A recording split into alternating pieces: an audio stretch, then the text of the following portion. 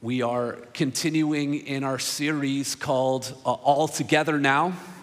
This idea that for the last several years, the church has been separated from one another, in some ways divided and suspicious from one another, and God is calling us together with one voice to bring glory to Him. Now, some of you, there's some sort of like cognitive dissonance happening right now. Like, it's normal for Ted to be teaching the Bible, but it's not normal for Ted to be teaching the Bible this early in the service. So what exactly is going on here? You're not late for church. You're on time. So this wasn't daylight savings. But as we continue in this series of All Together Now, last week we looked at being on mission together, and today we're going to talk about worshiping together. Worshiping together. And so the reason why I'm here now is because a good sermon should make people want to sing. Because preaching should always lead to praise. And because the ministry of the word is really just a setup for the ministry of worship. Sometimes we get it backwards. We talk about worshiping to prepare us to hear the word, and I get that. It helps, and we sang a song to inviting God to say what He wants to say. But, loved ones, the point of the ministry of the word is the ministry of worship. When I get to heaven, when I enter the new heavens and the new earth, when I'm welcomed into the arms of my Heavenly Father, one of the things He's going to give me is a pink slip. Where He's going to say, Ted Duncan, pastor, teacher, you are now unemployed. And I will move from the pulpit to the choir and join in singing with all of the saints. So today, we're talking about the theme of worship. And when we think about all of these things, the worshiping together, walking together, working together, witnessing together, there's really three categories that we're filtering all of these things through. We want to worship together biblically. We want to worship together relationally, hence together. And we want to worship together prayerfully. And so all of these things are happening right now. Our worship service, we're only like 15 minutes in, and we've read scripture, that's biblical, and we are all together, that's relational, and we've already prayed, and so that's prayerful. The aim is that when we think about worshiping Christ or walking with Christ or working for Christ or witnessing of Christ, those are the categories that we want to make sure. This is what faithful church life looks like. Is it biblical?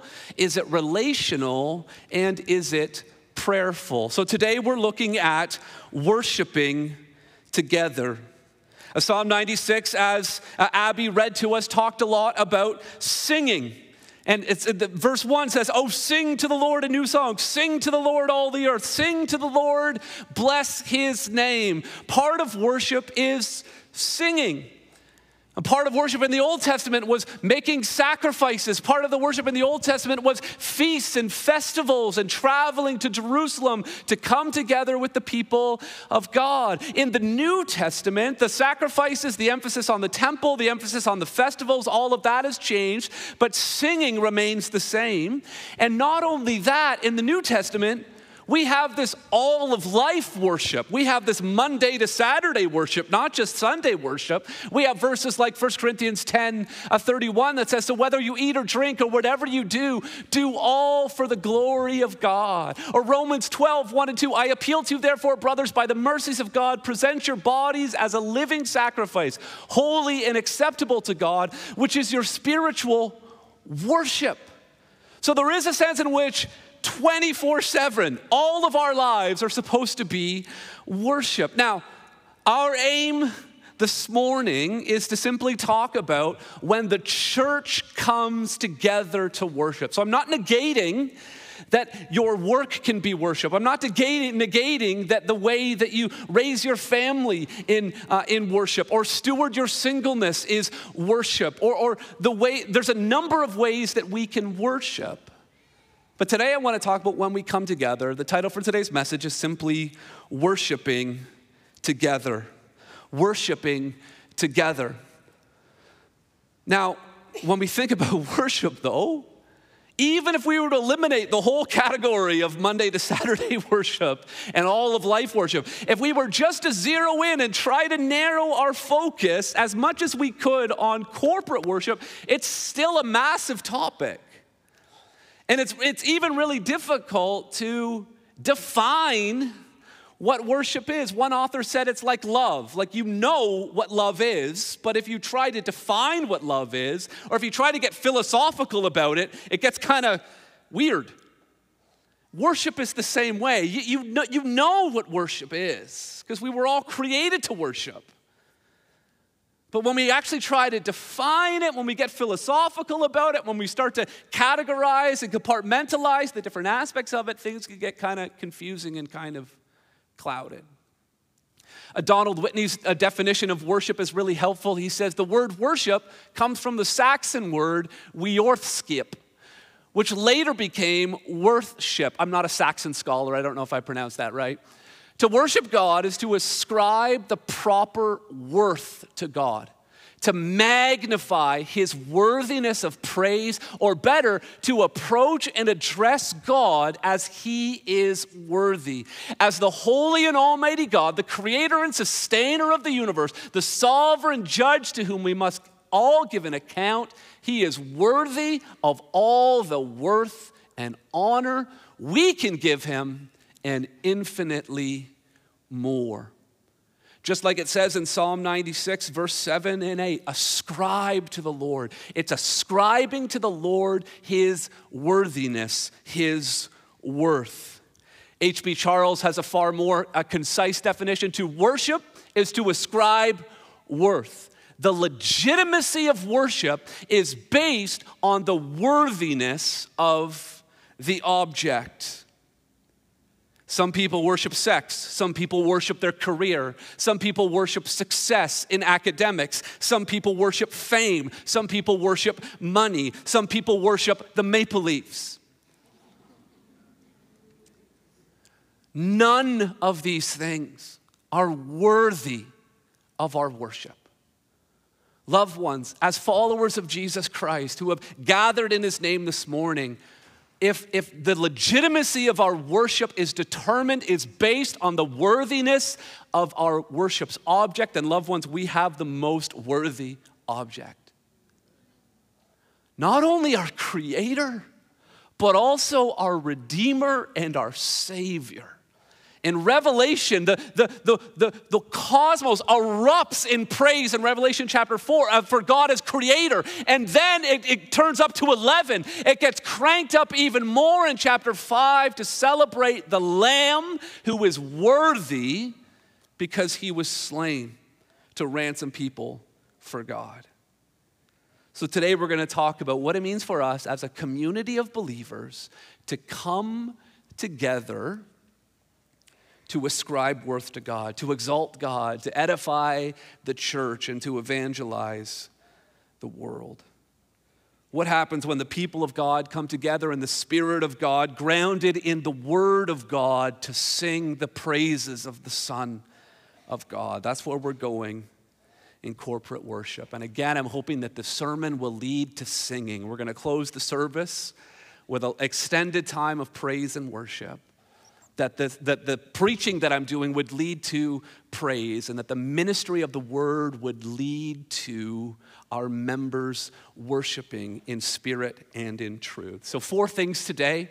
When Hope Church lays out its expectations for new members. So this is, if you're new to Hope Church, this will be good for you to learn. If you've been coming to Hope Church for a long time, then this is a good reminder. But we really ask our members to make 4 commitments as it relates to worship. And the first one is this: gathering weekly.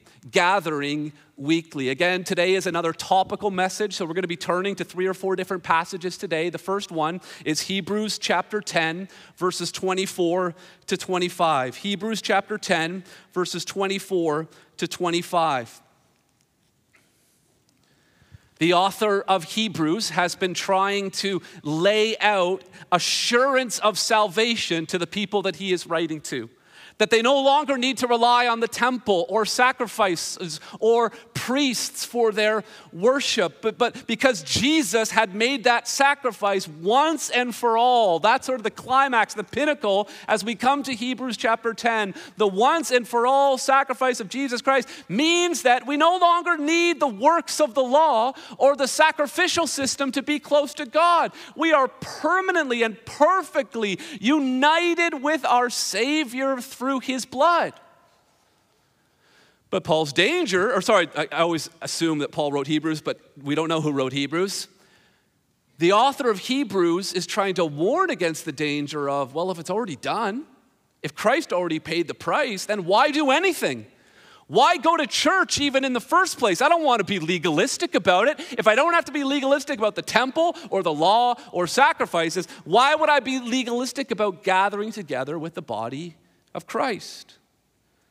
So Paul says in Hebrews chapter 10, he says, "And let us consider how to stir one another up to love and good works." That we have an obligation to one another to stir each other up to love and to good works. Verse 25, "Not neglecting to meet together as is the habit of some, but encouraging one another all the more as you see the day drawing near." Now, there was a season, I don't know if you remember, COVID-19 and all of the restrictions. In some ways, it seems like a long time ago, and hopefully it's a long way in the rear. There was a time where it was difficult for us to all come together, and we tried to as a church family. You want us to meet in groups of 10? Fine, we'll meet in 50 different groups of 10. You want us to meet in groups of 50? Fine, we'll meet in 10 groups of 50. And we tried to encourage the gathering. Some of us were able to gather. Some of us felt comfortable gathering. Some of us didn't feel comfortable gathering. But my concern is the same as Paul's concern. Have we developed a bad habit that just every once in a while we can just tune in online, just mail it in? Or have we developed a habit, even for those who I'm talking to you right now who's online, that have you developed a habit of just not coming to church? We don't want to be legalistic about this, but we also we want to make sure that we're not allowing this to become a habit, because we're supposed to stir one another up to love and good deeds, and we're supposed to encourage one another. You know, it is true that you can go to YouTube or something like that at Christmas time, and you can click on a video and you can play a long, hour-long video of a fireplace. And it looks like a fireplace, and if you get your face really close to the screen, it might feel warm if you have an older TV. But it's not the same. It's not the same as the real thing. In the same way, when God's people come together, there is a fire. There is excitement, there is joy, there is encouragement, there is warmth when the people of God come together. And yes, there are substitutes, time to listen to a podcast, live stream a service from another church or your own church, but there is no substitute. Saturday at the Duncan home is like Dad Cooks Day, okay? So it's pancakes in the morning, it's ramen noodles at lunch, and it's hot dogs at dinner. So Dad cooks one day a week just to ensure that they remember Dad shouldn't be doing this every day. But we have fun. And there's something, Matt Merker talks about this in his excellent book, Corporate Worship. Listen, the ramen noodles aren't that exceptional. but we're all together. And we share stories about what happened throughout the week. We joke with one another. We bond together over food. Listen, my kids could all get nutrients. They could even get better nutrients maybe if they went off and ate on their own in their room. But nutrition is not the only goal in eating. And listening to music or singing yourself or being taught biblical truth is not the only goal of worship. Podcasts have a limit. YouTube has a limit. There's something that can only happen when we come together. Don't let it become a habit to neglect the discipline of worshiping together. Think about the metaphors that are used to describe the body of Christ. We're a temple, we're a priesthood, we're a family. We can't be dismembered or set apart from one another. We must be together. We're a body. We must be together to do what we're supposed to do. So here's 4 questions I want you to ask yourself as it relates to worship and gathering together. Here's the first one. Am I present? I'm looking at you, YouTube. Some of you I know have really good reasons not to be here, but not all of you. Don't let it become a habit. We want you here. We want you to be encouraged. We want you to encourage other people as well. Are you present? Are you present regularly? Or has it become a habit that every 2 or 3 weeks, you sort of take a church vacation and you do it online? Don't let it become a habit. Don't sell yourself short. Am I present? The second question, am I punctual? Do I see church as a legitimate appointment? Would you arrive to work or arrive to a sales meeting or arrive to a T-ball coaching moment using the same principles of punctuality that you use for church? Is church more important than your work? Is church more important than T-ball? Then are we prioritizing worship by being present, not just being present? And I know some of us have young families and it's like literally just to get here at all. I know there's going to be someone who's going to come in a stroller like 30 minutes from now. And there can be no judgment on those people because they made it. They made it. And so we're not judging, but again, just are we prioritizing worship? Are we present? Are we punctual? And then are we prepared? Have we thought about? I've laid out what the message is going to be for the next several weeks. A mission, worship, walking, working, and witnessing. Have we started thinking about those things? Have we prayed for the worship team? Have you prayed for me as I get up to preach? Did you go to bed at a decent hour so that you're not falling asleep during the service? Are you prepared? Are you ready to go? And then the last question is, am I participating? Am I fully engaged in what is taking place? And that leads us to the second commitment we want all of our members to make here at Hope is that we are participating wholeheartedly, that we put our whole heart into our times of corporate worship. Turn with me to the book of Ephesians chapter 5. In the book of Ephesians, Paul has been describing in such beautiful terms the power of the gospel, God's sovereignty in election. He's been talking about the mystery of the church. And now he wants to talk about how then should we live. And he's reminding them that they should live by the Spirit. He used the metaphor of drunkenness. Don't be drunk with wine.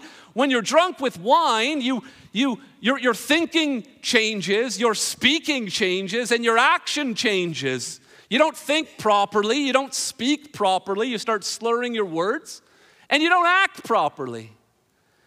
Don't be like that. He says, but be filled with the Spirit.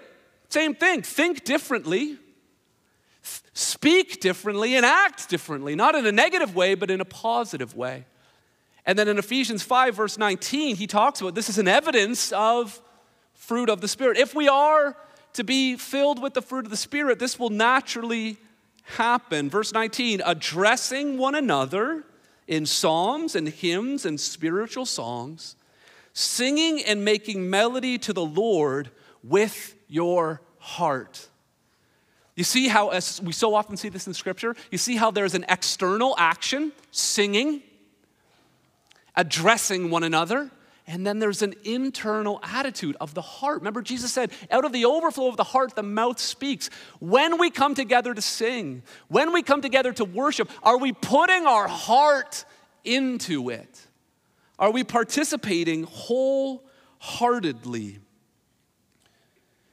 Now, it would be important for us to be thinking in terms of, well, what are we supposed to do when we're worshiping, and why are we doing? Well, here's a list of what the Bible says is happening. When the people of God worship God, this is not an exhaustive list, but these are some of the things that are happening, spiritually speaking, when we worship. We're loving the Lord, serving the Lord, honoring the Lord, praising the Lord, exalting the Lord, magnifying the Lord, glorifying the Lord, blessing the Lord, worshiping the Lord, ascribing glory to the Lord, and building up the church. These are things that take place when God's people come together. This is the end game, to love God, to glorify God, to magnify Him, and to build up the church. So that's what we are doing.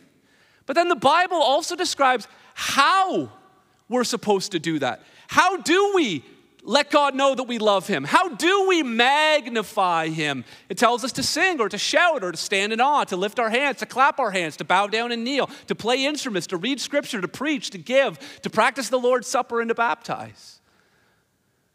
So what we are doing is quite clear, and how we do it is quite clear. I mean, it would be a long service if we were to do all of those things in one Sunday. And again, these lists are not exhaustive, but my question for you is that when it comes to things like singing, are you singing with your whole heart? When it comes to things like clapping your hands, are you doing that with all of your heart?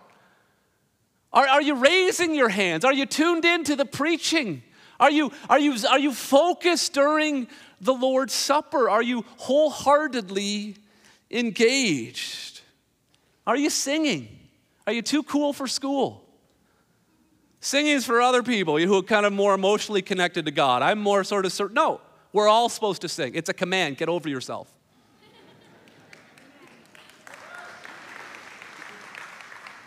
Christians sing. Christians, it's what we do. It's a right response to who God is. I love what I mentioned Matt Merker earlier. He says, when you join a church, you join the choir. The idea of like a Christian who doesn't sing, it's just not congruent with what the New Testament teaches about what it means to be a follower of Jesus Christ, to wholeheartedly sing. But loved ones, not just the singing. So are you participating in the singing? Secondly, are you participating in the sermon? Like, I say this about once a year. Maybe I need to say it every week. I'd love a little more interaction. Like, I would just love to know that you're picking up what I'm putting down, that you're mowing what I'm growing. You know what I mean? That something is getting through. And amen every now and again. That's not just Robert Jackson or Nigel Hoyt. You know, a praise the Lord, preach it, brother, whatever you want to say. Amen. Amen. All right? Participating wholeheartedly in the singing, in the sermon, and then in the sharing. We just went through 1 Corinthians last ministry year, and we talked about the idea of structured spontaneity. And in some of the worship nights that Jameson and the elders have been leading, we've been trying to introduce those in our worship nights. We also want to begin to see that happening more regularly in our own church. So if there is an opportunity to stand up to the mic and to read scripture, or if there's an opportunity to stand up in the mic and to declare something that would build up and edify and encourage the church, is it just going to be the same usual suspects? Or is the whole body going to be committed to wholeheartedly participate in the sharing? And then not just the sharing in the service, but the sharing afterwards. being on the lookout, not just for your friends that are in your small group, but on people who are new, or people who are older than you, or younger than you, or have a different background than you have, to share your life with them. So loved ones, we're committed to gathering weekly, but gathering is just the beginning. We're committed to participating wholeheartedly. And then thirdly, we're committed to remembering reverently. We will intentionally, on a regular basis here at Hope Church, take time to remember what brought us all together in the first place. How is it that people from different tribes and tongues and languages and nations, how did we all end up like this? Why are we all here together? Well, we're all here because of Jesus. That's great. More participation, more like that. That's perfect. We are all here because of Jesus.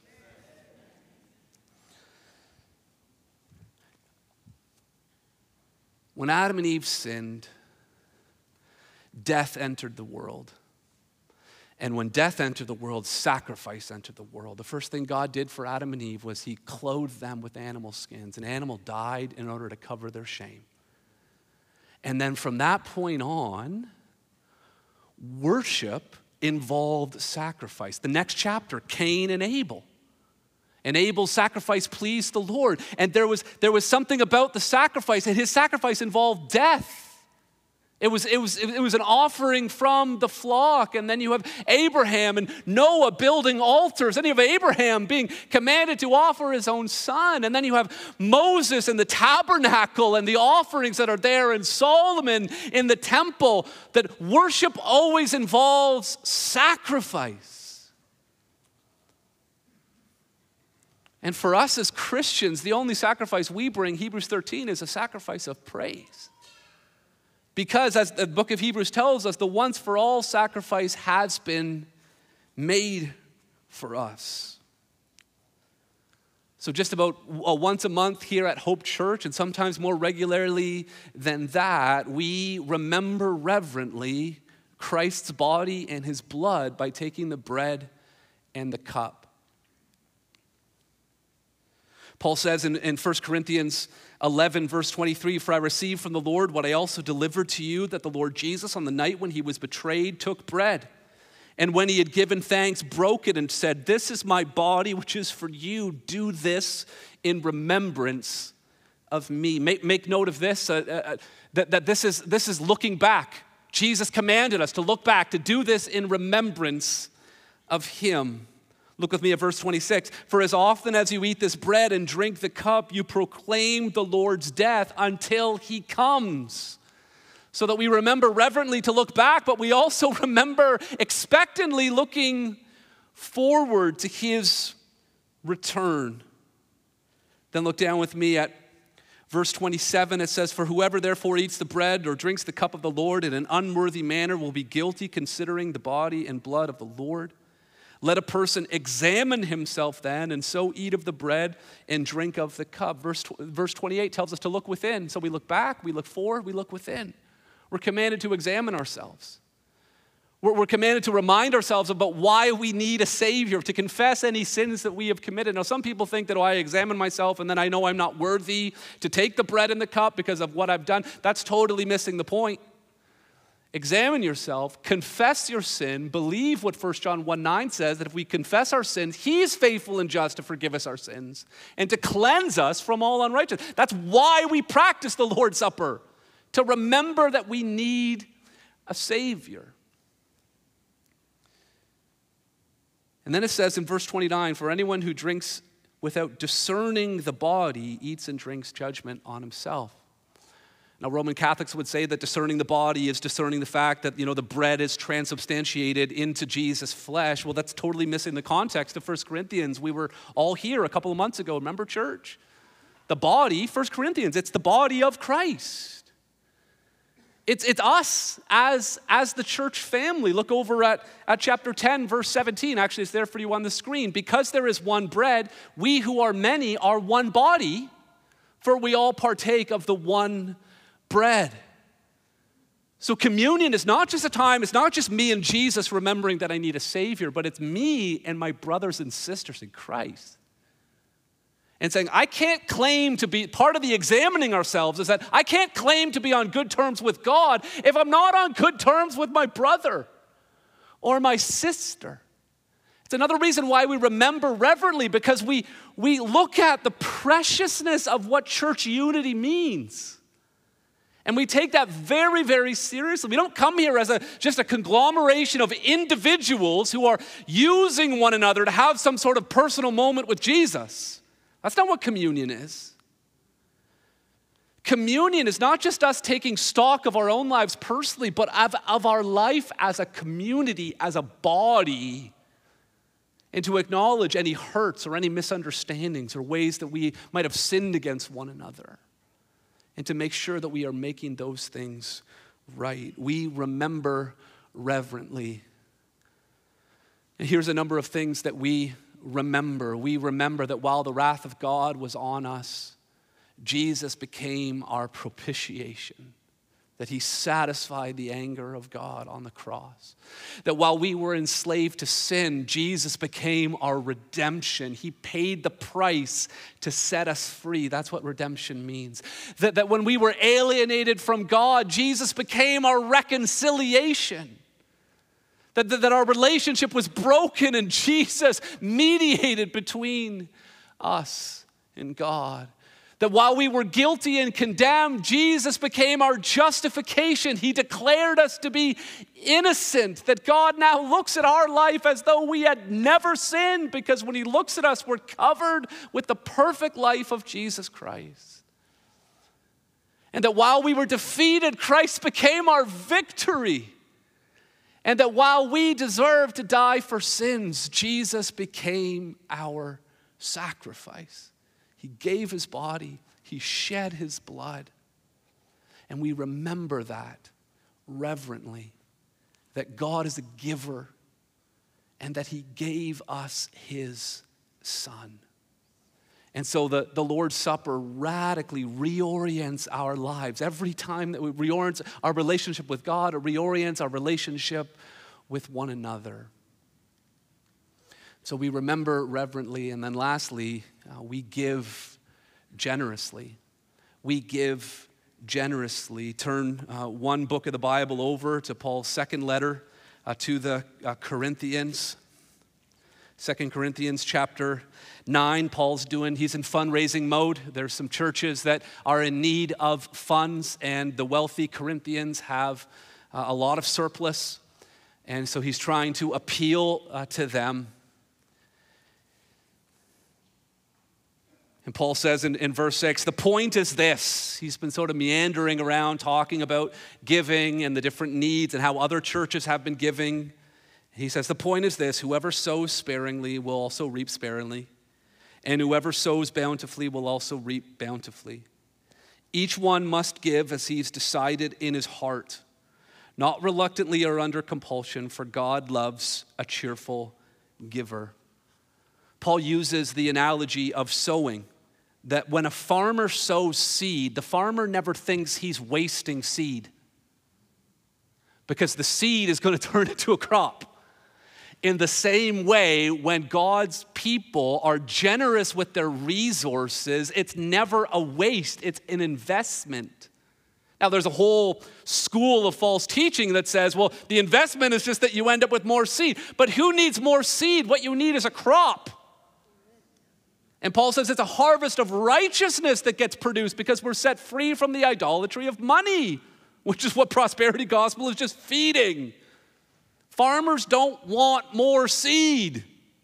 Farmers want a crop. And so he says, if you sow sparingly, you're going to reap sparingly. If you invest very little of your resources into the kingdom of God, if you are not a generous giver, you will not expect an abundance of righteousness and growth in your life, because money will still have control over you, will still have a hold on you. So in verse 8, Paul says, verse 7, he says, each one must give as he has decided in his heart. When it comes to generous giving, it starts with a personal decision. Each one must give as he's decided in his heart. There's a reason why we use envelopes. There's a reason why we discreetly pass the offering bag along. There's a reason why we have intentional protocols with our ushers and with our finance team to protect people's private gift that they have decided in their heart to give to the Lord. There's a reason why pastors and staff don't have access to giving data, so that you can make your own personal, not under compulsion, it says. That no one is pressuring you. This is how the New Testament talks about giving. Then look with me at verse 10. He says, he who supplies the seed to the sower and bread for food will supply and multiply your seed for sowing and increase the harvest of righteousness. Again, the harvest is not more seed. It might be more seed. It might be more wealth. But the ultimate end game, Paul's end game, is righteousness, closeness to Jesus, becoming more like him. So it's a personal decision. It's faith-filled sacrifice. He supplies seed to the sower, and bread for food will supply and multiply your seed for sowing. And then all of this is rooted in gospel gratitude. Now, it's killing me not to go through every single verse in all of these chapters, but it's just the reality of a topical message. So just jump down with me at verse 15, where Paul simply says, thanks be to God for his inexpressible gift. When we remember reverently, when we have a gospel-shaped view of our wealth, when we have a gospel-shaped view of what God has given us and what God has promised to us in terms of provision, we give out of the overflow of the gospel gratitude of the way that God has provided for us. And so, loved ones, these are the four things that we ask our members to commit to. And at certain times during the pandemic, people weren't able to gather. At certain times, when you get in the habit of trying to sing in your living room while you're watching TV and your kids are we might have got out of sync in terms of our singing. We might have got out of sync in terms of arriving to church on time and being ready to worship. We might have sort of lost sight about what the importance of the Lord's Supper is. And we might have experienced some financial hardship and had to limit our giving as we were limiting other expenses in our life as well. But God's calling us now, all together now. Let's recommit to these things. Now, each of us has an individual story. Each of us has an individual situation that we are all facing. But loved ones, let's just be done with COVID ate my homework. All right, that excuse worked. It worked. It had a lot of play. Well, I was going to do this, but COVID. Okay, COVID ate your homework. We get it. All together now. All together now.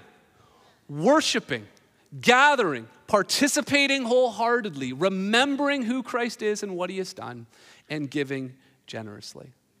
And so what we're going to do now, I'm going to invite the worship team to come up. I'm going to invite the ushers to come forward. We're going to practice a number of these elements right now. We're going to take up an offering. We're going to sing some songs. We're going to hear scripture being read. We're going to have a couple of young people give their testimonies and be baptized.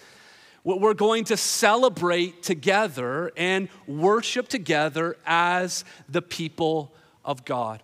So let me pray for us as the bags are being passed along and as the band gets prepared. Let's bow our heads. Heavenly Father, I pray in the name of Jesus that you would allow what has just been preached to erupt into praise, that you would take this sermon and use it to help us sing, Lord God, because you alone are worthy. We ascribe worth and glory and honor to you and to you alone. God, we love you and we thank you. We pray, Lord God, that you would draw near to us as we draw near to you, as we humble ourselves before a holy and awesome God, as we lift up our voices high. May you be exalted and enthroned on the praises of your people. In Jesus' name we pray. Amen.